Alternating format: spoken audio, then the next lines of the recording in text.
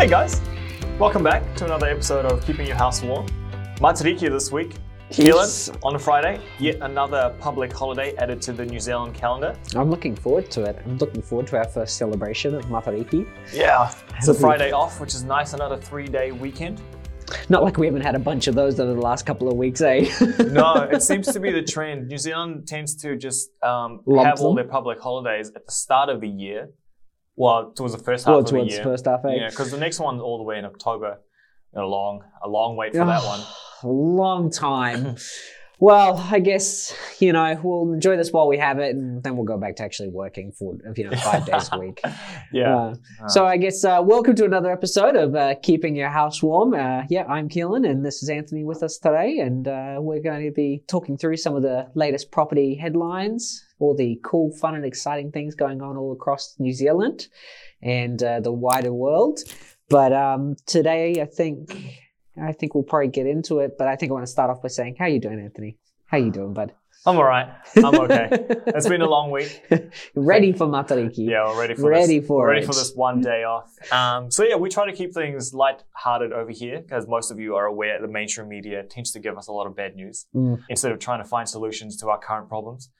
So in saying that, let's start off with this One Roof article that talks about banks targeting first-home buyers by offering them a lot of cashback schemes. So some have gotten as high as $20,000 back. I think Westpac started doing this, something similar to this back in March, where they offered around $5,000 to people who had around 20% minimum deposit. And if they're wanting to have at least $500,000 in loan. Yep.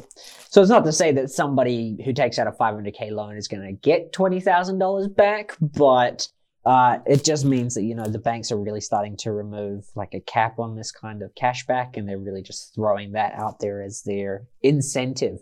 So, because for a lot of people, they actually don't know much about the whole cashback thing. They actually just think that they pay for the mortgage or they get the mortgage and then that's it. So whatever money they put in, that's it, it's gone.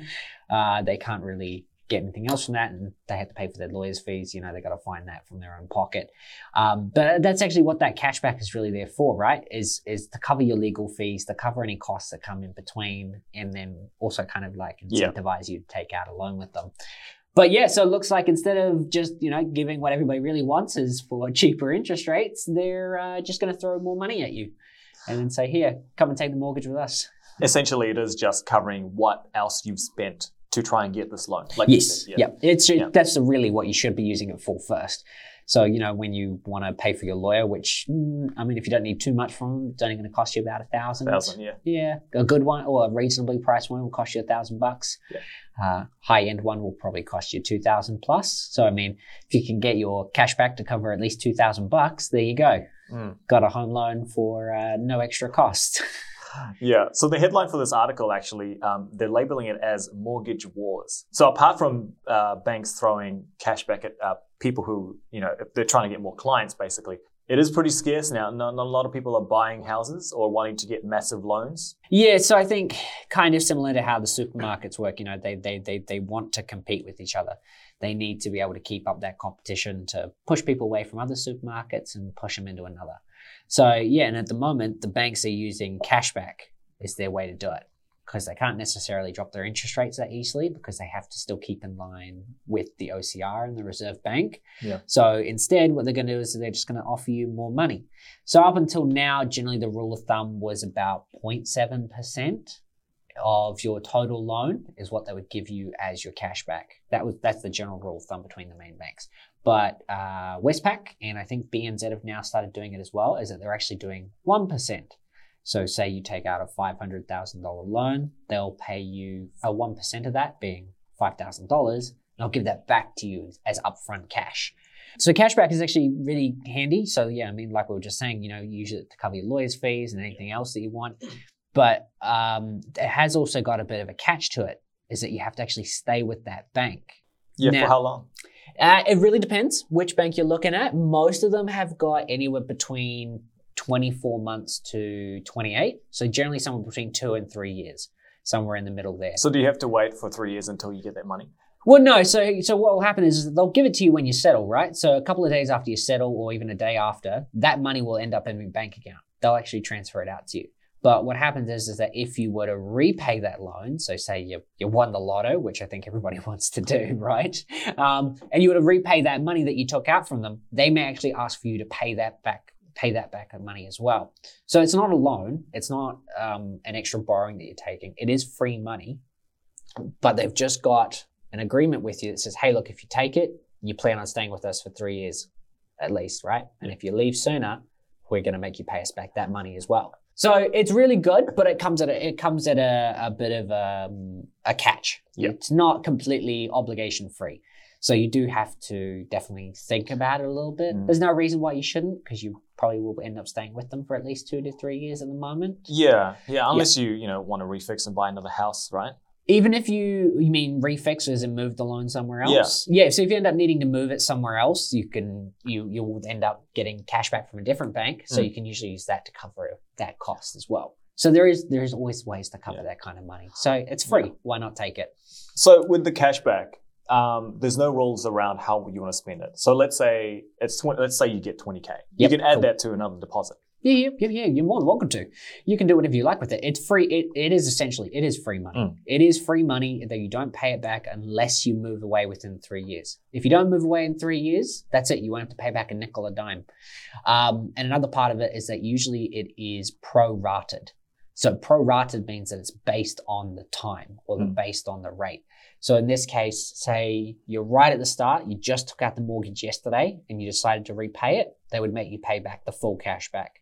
But say you're 2 years in, they only make you pay back 1/3 of the mortgage, of that cash back. So say they gave you $6,000, 2 years in, you've already spent 2 years in, so you don't need to pay back $4,000. So they usually do it like that. So it's usually really simple and usually ends up not costing you a lot either to ever repay back. But like I said, at the moment, most people are staying with a single bank for at least 2 to 3 years anyway. So there's no real reason to move. If you've locked yourself in for a long term as well, you're not going to end up touching it anyway. So most people are fine with taking the cash back, but you should be aware that you can possibly get clawed back on it if you decide to move that loan. Well, this sounds like a good idea anyway. So if you are wanting to buy your first home, make sure you look into it because you could get up to $20,000.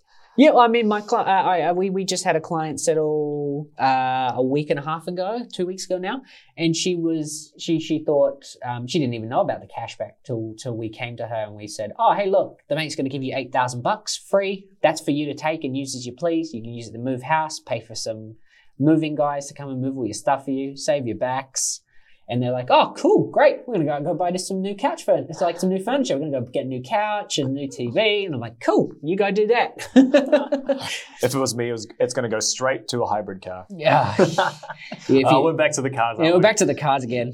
People are going to start wondering if we're just some random car nuts or something like that talking about this. Yeah. No, let's get off the cars. Let's stay on the houses. Let's stay on what this podcast is actually meant to do. So Kiwi Builds, it's been labeled as, well, I've labeled it as the saving grace of the lower middle class, basically. Yeah. Again, that's my opinion. You don't have to take that opinion. But so at the moment though, Kiwi Builds it's getting pretty hard to get a house through their process. It's not hard. I'd say you need a lot of patience. For example, this 32-year-old man had to apply at least 5 times before his name was pulled out of the ballot. So how Kiwi Builds work is that you find a development that they put on their website that they're ready to go with and ready to start and plan for, and you chuck your name forward. Now, it's lucky draw. So that's just like entering the lotto, eh? Exactly. So it's in housing terms, it is exactly what it is. It's winning the lottery. Yeah. But one cool thing about Kiwi Builds is that they have a lot of focus with, because their housing builds are basically jam-packed next to each other. A lot of the focus is to build a closer community. So obviously, because it's basically townhouses and you're right next to your neighbor, there is that sense of camaraderie and community, and it's readily available. You don't have to cross the road or anything. That's if you get along with your neighbors, obviously. And the developments all seem to be quite well done too. They're not some really shoddy builds that are like, half done or they're leaking, everything like that. And it looks like they go through some pretty reputable companies to do it. So it's good. They're doing nice. They're doing really affordable homes. But yeah, the big catch behind them is, you really do have to get lucky, essentially, to be able to afford one of their homes. And I think another one of their best, good benefit of them is that if you aren't able to afford that house, the next person in the ballot then gets drawn out. So it's not like if that house will sit there unsold and they'll go to it just being a standard sale. They'll just redraw the ballot till the next person gets a chance. So it's really good. It's really good for those people that are just really crossing their fingers, hoping out and waiting. I think another part of these builds, though, is that you do have to commit to living in them for at least a year. Not to say that people don't intend to live in these for longer, but they do come with a catch as well. As cheap as they are, you really do have to commit to living in them for at least a year, because that's the whole point of them. Yeah, they're built to help give homes to everybody. They're not built for investors to try and scoop their way into getting some really cheap, high yield properties. These are there for the people of New Zealand to be able to afford and live. Yeah. So that's one of the things there, is that if you ever are considering one of these builds, is that, you need to consider it as your own home. This is going to be your home that you are going to live in. It's not going to be something you think you could just buy and flip. And I think these are really good. There is plenty of developers out there who are building homes, but none of them are able to keep their costs down probably as cheap and for as good of a quality as you're starting to see with these homes. No, Kiwi builds tend to go as the highest it can go is probably 700,000. Yeah, which is well affordable for a 2-income household. Yeah, for a family or anything like that. Yep. If you've got 2 adults earning at least 100K between them, you'll be fine. But if you're not earning 100K, there's still other options. There is other options. Of course there is. Of course. Because there's another point of that, it's your deposit as well. And there's plenty of other programs out there. And I think in our last episode, we also talked about the first home loan, the first home grant. Yeah. There is plenty of other ways to come up with that shortfall as well. You just have to fall into their categories. You just have to slip into there quite nicely. But besides that, you'll fit perfect. And buying your first home really won't be that hard. But yeah, I think as Anthony was saying, this guy had to enter 5 times before he got himself a 3-bedroom property. Yeah. So when you bid on these developments, do you bid on just any house in the development, or do you bid on a specific one being like a 2-bedroom or a 3-bedroom?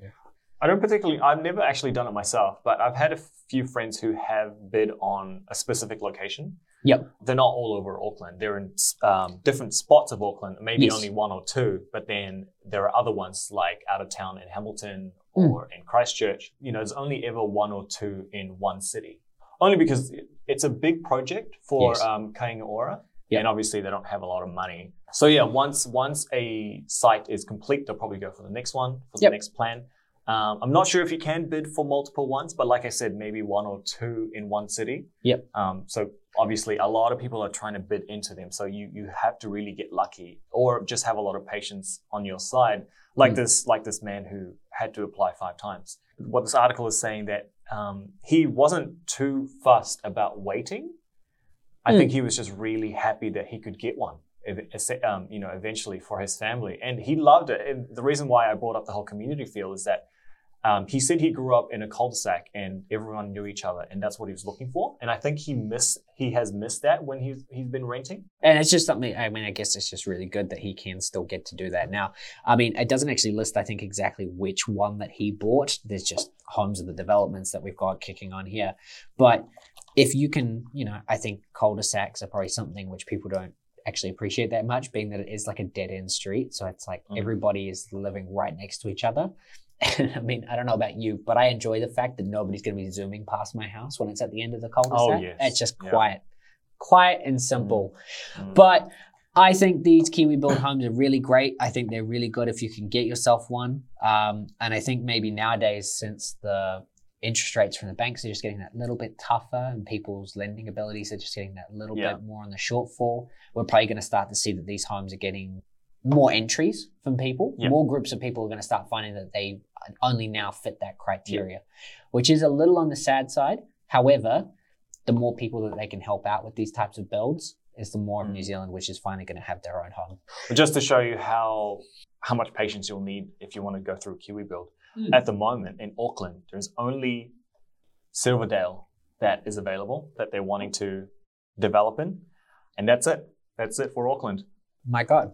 Yeah. There's plenty of other build companies out there, like we're saying, but yeah, if Silverdale's literally the only one that they've got kicking left. Yeah, but the starting price is $600,000 for a 2-bedroom, and that's great. That's really cheap. Even I might have to look into this. I don't think I qualify. That's a shame. But like, for example, if you really are interested in getting into the next Kiwi build, their ballots actually open next Thursday and close the following Thursday. Yep. So you've got 2 weeks from yesterday to actually get your ballots in. Yeah, look at that. They've got 23 2-bedrooms for $600K, 10 3-bedroom for $650. $50K for an extra bedroom. Yep.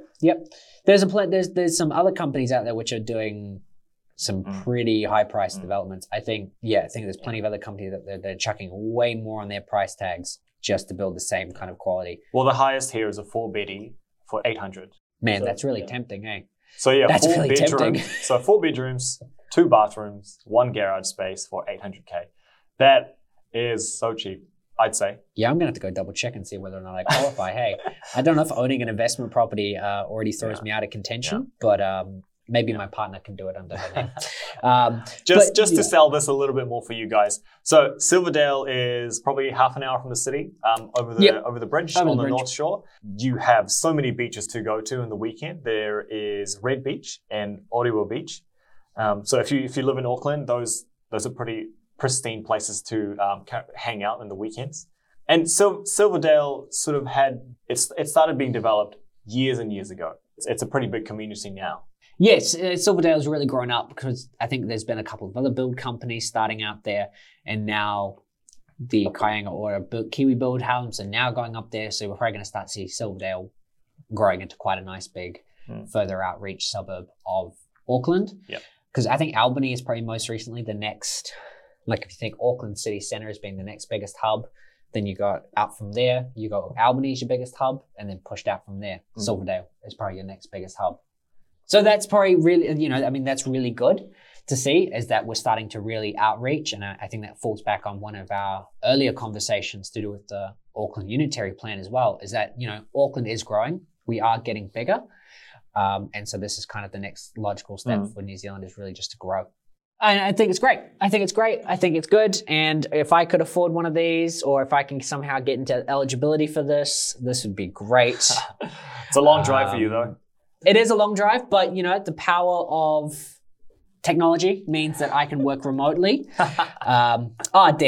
So I definitely don't meet Kiwi build criteria. So so definitely a Kiwi build criteria is that you had to have owned no other properties. So I would have to sell up. This has to be your first home. This has to be your first home. You have to own no other properties. So definitely I don't fall into that criteria. I'm going to have to go out and go spend the big bucks like a real person. Yeah. Well, speaking of big bucks. Yeah, speaking of big bucks, on the complete opposite end of the spectrum, there's no secret that high-end house sales have been on the up in the past few years.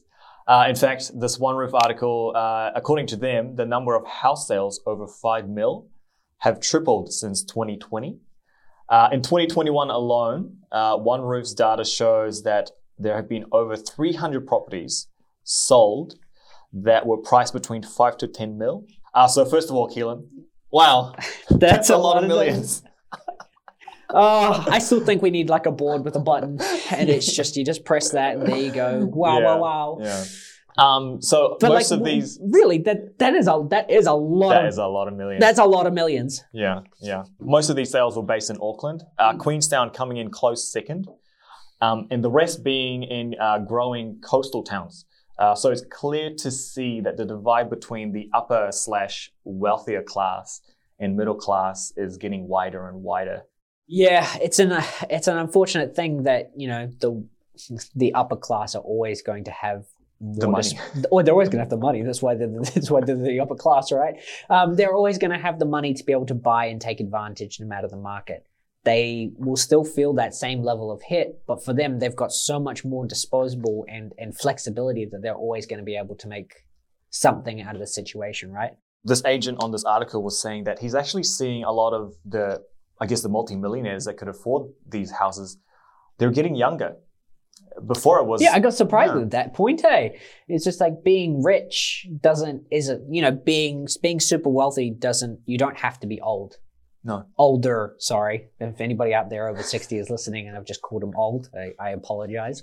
But, you know, for the older crowds out there who are in their 60s, 65s, approaching that retirement somewhat age, you know, you're not necessarily always going to be wealthy.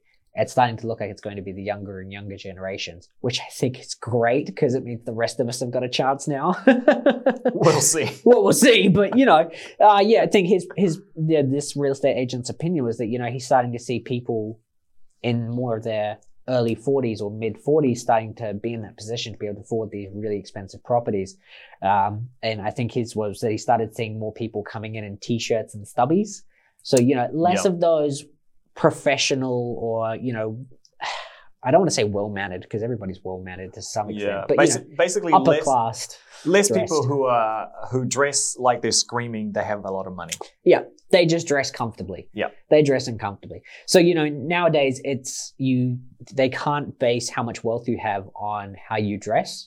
So that was definitely a thing before is that, you know, and a car salesman definitely still do it nowadays. They'll look at you, take one look up and down and go, you know what? You don't earn 100K. Go away. So they won't interact with you because they're not going to make any big bucks. But so nowadays, you know, the way this real estate agent is phrasing this or putting it forward is that you can't judge them. You can't judge a book by its cover, right? You can't just look at somebody and go, oh, they don't have any money. Or, oh, they dress too casually. They ain't got any money. They can't afford what I'm selling. So, do you think it's just the play? Do you think those people who have millions of dollars who are buying these houses, who come to these auctions and basically win it by a lot, they're just playing it? They're just saying, oh, you look at me, I'm only just wearing sneakers and a normal polo shirt. I think they've reached a point where they just don't care anymore. Because I remember I went to go bid on this house and you know what? I just come from work, so I was nicely dressed in my t-shirt, you know, my work polo, and I had my pants on, you know, suit pants, and then I had my shoes. And this guy walks in, Pikachu pajamas and slippers. And I keep telling this story to my friends and it angers me every time. But this guy, he walks in, Pikachu pajamas, jandals on, sits in the room, and he has this buyer's agent with him. He looks like he's wearing this $1 million suit, so well dressed. And I'm like, all right, well, this guy's got help.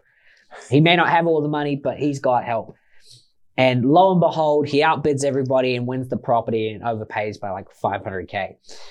But I looked at him and I went, man, this guy just doesn't care. So that's probably it, is that nowadays they've just got so much money, they just don't care anymore.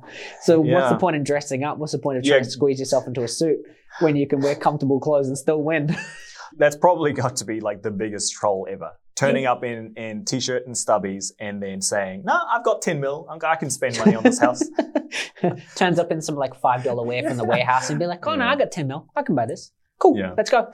And I think that's it now, is that they're going to have to step away from that mentality that just because somebody dresses rich doesn't mean they're rich. Just means that they spend a lot of money on that suit, right? Do you think there are a lot of other real estate agents are taking on that work ethic where they don't judge the book by its cover? I think nowadays they're going not to have to. I think they're going to have to forego that and take a chance with everybody that comes in that door. Because if they don't, they may not ever sell that house. So before, you know, definitely when it was a heated market, 100%. When it's super hot, you know, you got to be selective because otherwise you may neglect the one that really can't afford it. So you do have to take that chance. But nowadays, I'd probably say they probably do need to focus on everybody that comes in that door.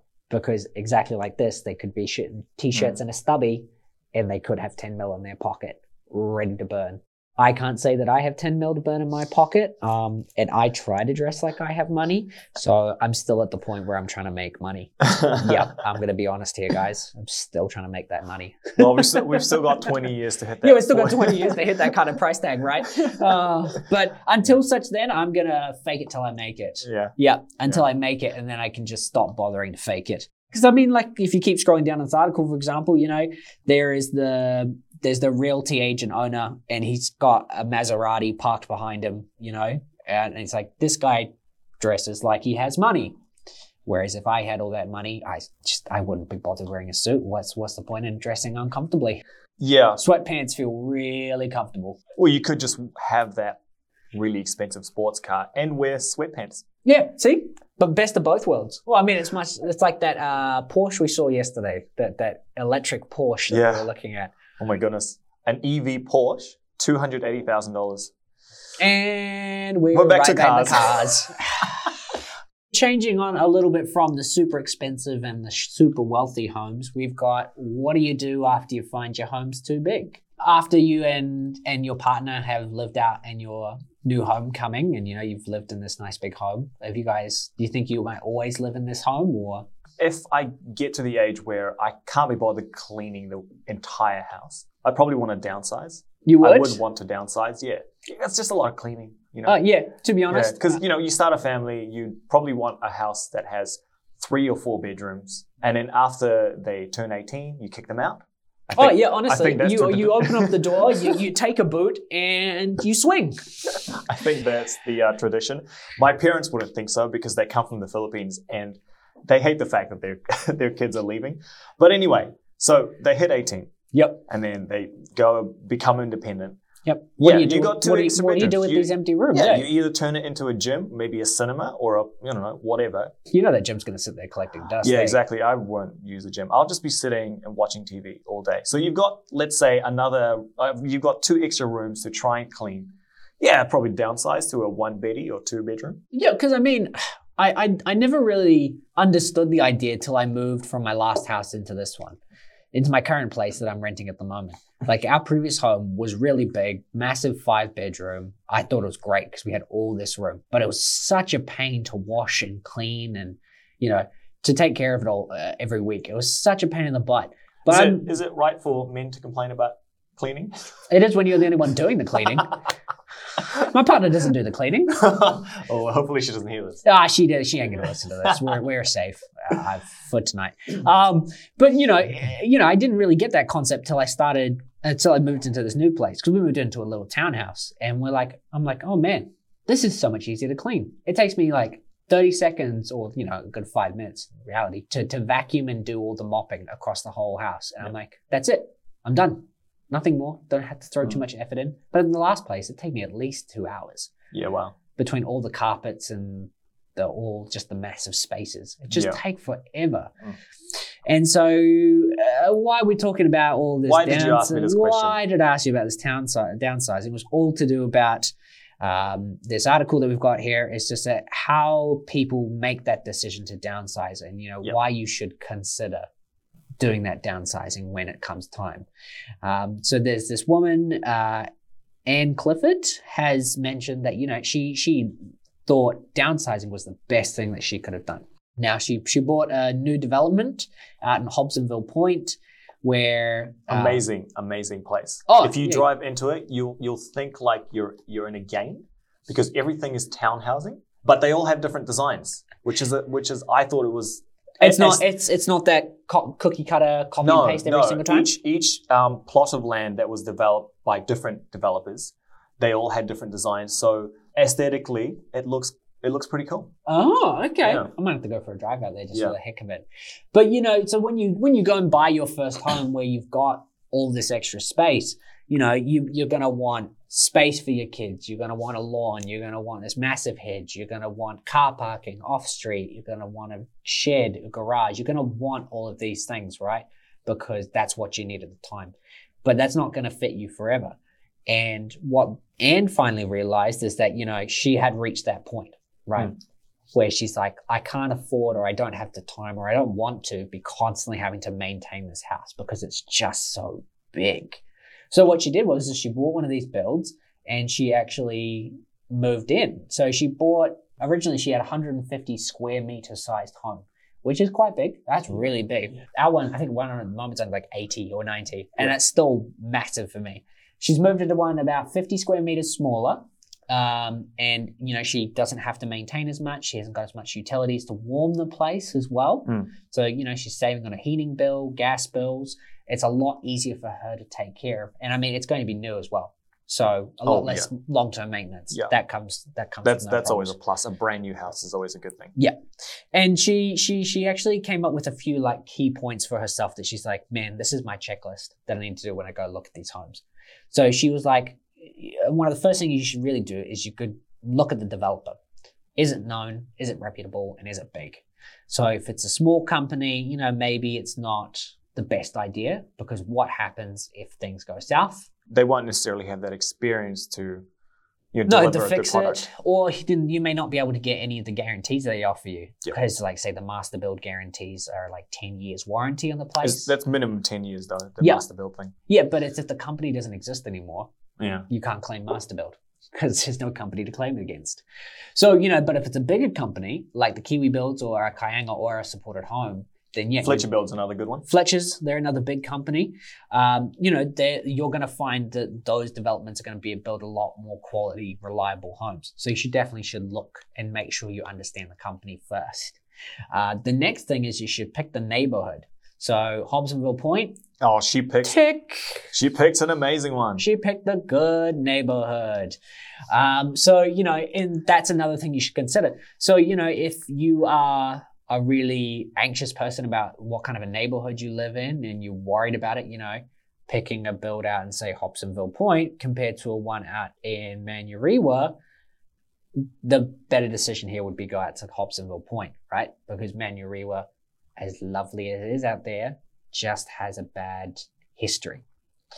So don't pick that. So that's another point you should consider. Just because there's two builds, you should really pick the one in the better neighborhood. Yeah, and everyone's different. Yeah. Oh, yeah. Everyone's got their preferences. And I mean, not necessarily. You may end up preferring the one out in Manurewa. That's up to you. Me personally, I'll take Hobsonville. Thank you very much. Well, in terms of location, though, Hobsonville Point is a good half an hour away out west of Auckland. So if you do have that choice, and if you are sort of around that age where you don't really need to work or you're retired, Hobsonville Point's the best. It'll be lovely. It'll be so easy. The next point that she actually wanted to point out was check the amenities in the neighborhood.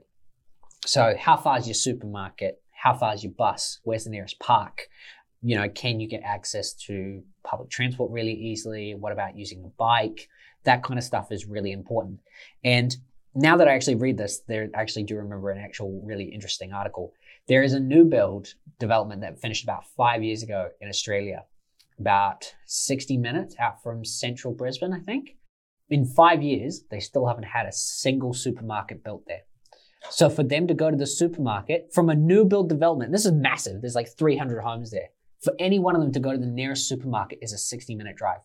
Did they just forget about this build? I don't know what's happened. So it's right next to a motorway, right? And so what happened is that the idea would be that you would get on a special on-ramp, but the on-ramp still hasn't been built. So you have to go the wrong way down the motorway, get off the motorway, make an illegal U-turn, then get back on the motorway, and then go back to the city. So if you forget the milk, you're stuffed. You are not going back for that milk for another week. You guys just have to. There's no supermarket. There's no hospital. There's no medical center. There's none of that. None of that has been moved into that town. Not even like a small dairy. Not a superette. Not a nothing.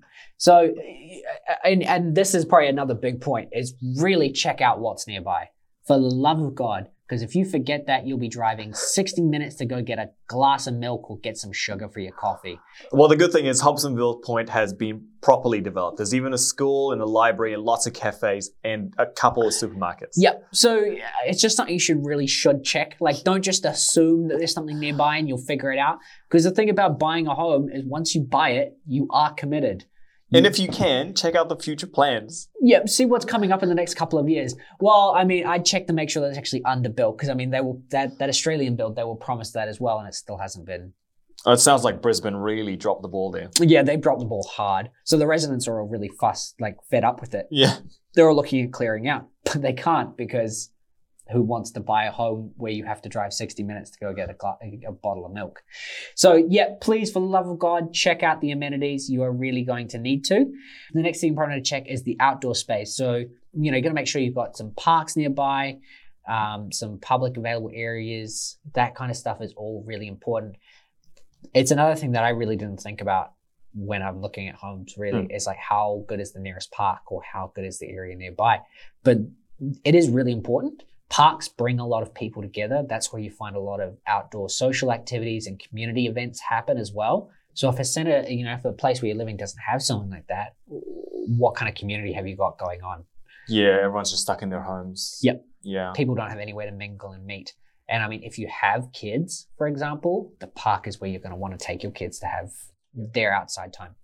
And you can be able to meet other kids there. You're not going to be able to do that if the place doesn't have a park. Can you work locally? If buying a home means that you don't have to commute as far, is that something you want to do? If you work purely online, if you can do that online, that's great. It's not too much of a worry. But you got to make sure that you can get to your work easily. Like I know, from example, where I live, in the mornings, it takes an hour to get into the city just for the fact that I have to go up the Northern Motorway, and that is always blocked off. Always blocked off. Somebody always crashed into somebody else, and there's always somebody else getting picked up off the road. Your other options there, your other points there is really, is it sustainable? Have you got good ventilation? Is it facing the right way? So have you got your sun coming up in the morning to warm your house and then setting in the afternoon? Are you nearby any trash dumps, or are you nearby any collection centers? You want to make sure you're not by somewhere it's just going to smell you out every day. Does it smell? Does it smell? Quite often what can happen is that if they've built a stream nearby, that can usually end up smelling quite bad. Yeah. Because it'll collect all the gunk that falls into the water stream. Yeah, and you got to realize too, most of these developments, they used to be farmland. Yep. Yeah. Oh, well, because you can just buy farmland by the hectare, and these farmers will happily clear it off because they can make a pretty good buck from it. So yeah, exactly. So you should always just check just to make sure what else is really nearby. And for some people, a big thing to consider is the factors in moving. So say you're moving from the South Island to the north, that can be really expensive. Whether you decide to sell things, keep things, what can you afford? What can you live without? Those stuff are all really important when you're looking at a home. If you are in that retirement age and you would like to downsize because your kids aren't living with you anymore, you'd probably sell your house for $1 million. And then let's say these townhouse style homes out places like Hobsonville Point, close to 900,000. You still got a bit of money to play with. Still got 100K in your pocket. That'll go out and get you halfway to a Porsche. Halfway to a Porsche. Damn it, back to the cars. But Anne, for example, she didn't regret her decision. Downsizing was the best thing that she did. I definitely think that it's the best thing if you've moved on and you haven't got any more kids, or your existing home is too big. There is nothing wrong with that. You should always just buy something which is going to suit you where you are right now. Keelan, speaking of downsizing, there is a Grey Lynn house. Grey Lynn is a suburb in Auckland. A very well sought after suburb. It's been labelled as the tiniest house for sale. When we say tiniest, we mean 33 square meters. Of land. That's land, people. So you can get apartments that are bigger than this, to be honest. So yeah, this is a 9 square meter house. 9 square meter house, guys, on 33 square meters of land. And by house, we actually mean if you got a kid to draw a picture of a house, square bottom, triangle top. That's it. That's exactly what it is. This is what they would have drawn for you. The real estate agents are even splashed out here, and looks like they've stuck a couple of potted plants outside the front door. Great selling point. Great selling point. Really stop somebody just from completely taking out the house. So you can look up this article and sort of see and visualize how small this house is. You can go onto One Roof and search up Grey Lynn's tiniest house for sale.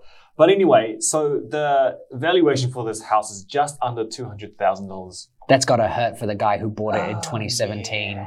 So the guy who bought it in 2017 paid just under $300K. So if you can imagine you're on a road trip, been on the road for a while, you want to go for a leak, you find some sort of public toilet or even an abandoned bus stop. That is the size of this house. Living space-wise, because at the back of it, maybe there's a toilet. It's proposed to have a shower. So the concept plans say that it can house one person with a shower and toilet. And it looks like the shower is an outhouse in the back of it. The concept plans are very much a concept, and they're interesting, man. These guys really took imagination and imagined even more. Imagined even more. So yeah, I mean, from the internal photos, this house is literally just it's wooden floors, brick walls, Tin roof. Tin roof. Like there is no insulation there. That is literally just a tin roof. But I mean, they're trying really hard to push this listing out there. I mean, to be honest, if your dream was to really own a home in Green Lynn, this might be the easiest way to do it. You're gonna have to sink a lot of money into getting it to actually livable standards, but you can definitely own property in Green Lynn. It's not impossible now. I reckon this is the size of half of my living room right now. I think I'm not bragging, but I'm just saying. Scott, how dare you brag that you've got a bigger living room? Size-wise, it can fit one double couch, a TV. I don't know how someone is going to sleep in this. I don't think you can fit a bed. I think is it even legal? It will not be legally livable. No. So if you're living in there, you're living there of your own accord.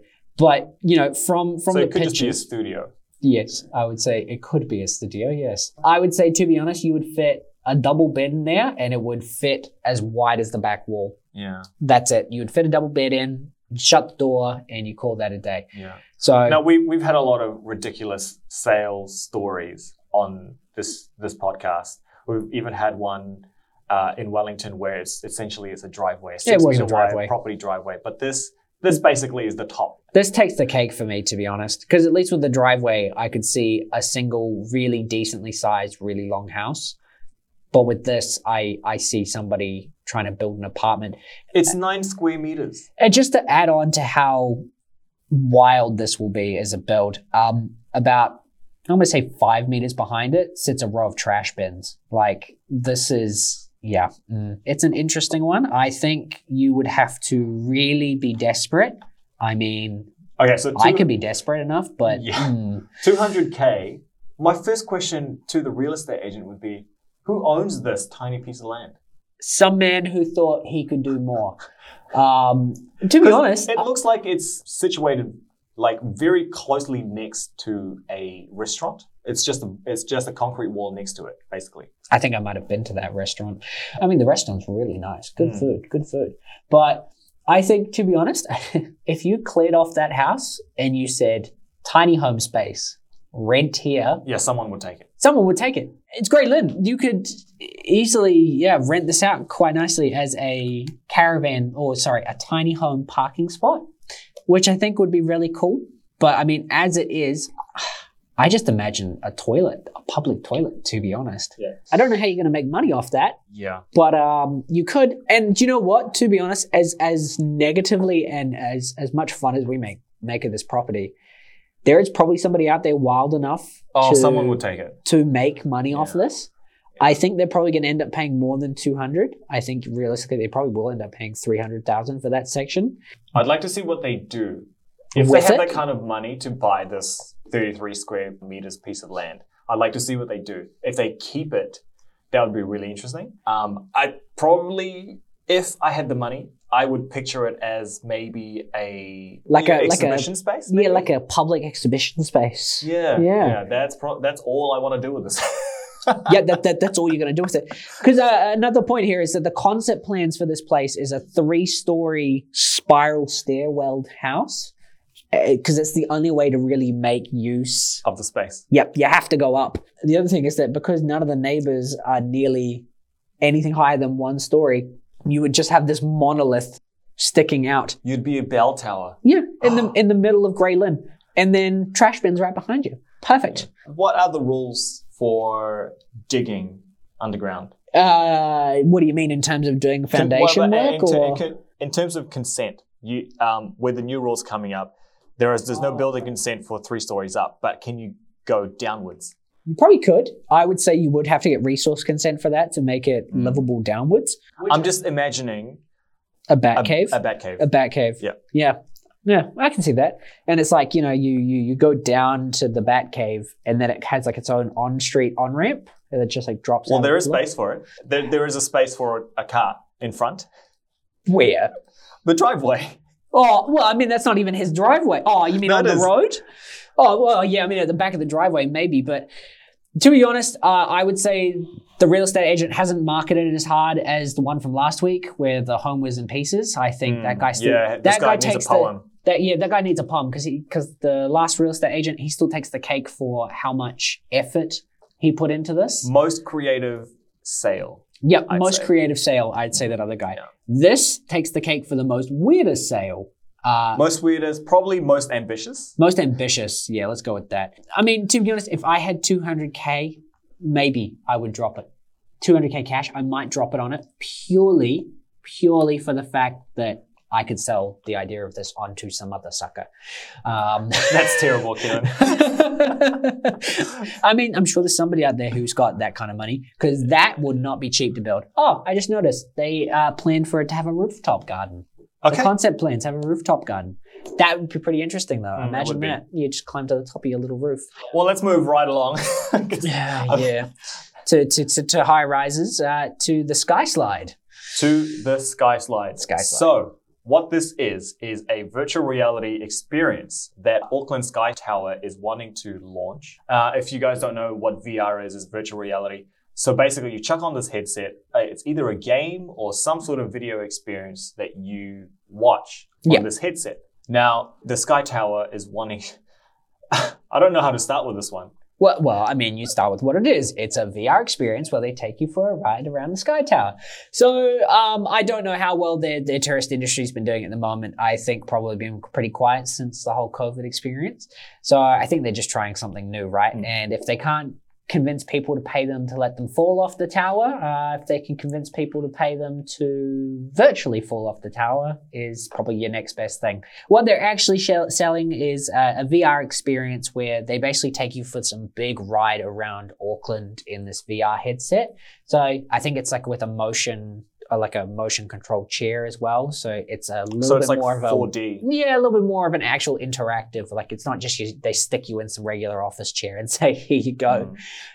So it takes you for an experience, it helps you feel like you're actually going what looks to be about 160 kilometers per hour, which would be I would vomit. Really fast. Yeah, no, I don't. Like I've tried on VR before when they started off, and it was just a roller coaster ride. And even that almost made me fall over. But if you're virtually telling your brain that you're going 160 kilometers per hour, and then you take it off, your brain is still wanting to go that fast. Brain's still going to want to go that fast. Still want to go fast.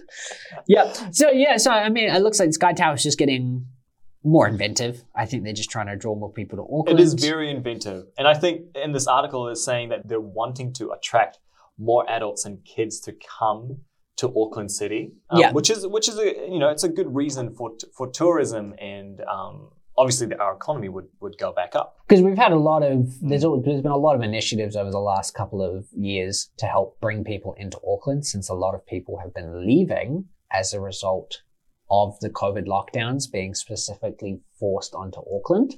Tourists don't come here to come visit Auckland City. They come here to visit the rest of the country. So with this new VR, they might. Going to go spend $3,000 on plane tickets just to come over to Auckland to sit in the VR headset. So how much is this, Keelan? It looks like it's $40 for an adult and $28 for a child, age 10 to 14. So after that, you're an adult. $40. $40. For a slide, virtual reality slide? For a virtual slide, yeah. How long does it even last? I don't know. It just says that it goes at 160 k's per hour. So I'm going to say 20 minutes, if that. 20 minutes, $40. That's, I mean, if they add on like maybe a free trip to the top of the Sky Tower, then great. Yeah, actually, that's another good point. Like, wonder if it actually starts at the top of the Sky Tower. Yeah, that'd be good. But, Auckland's getting inventive. We're all getting inventive. We're making best of what's going on in the world right now. People are selling houses. People are downsizing houses. And people are selling some really weird houses, to be honest. Yeah.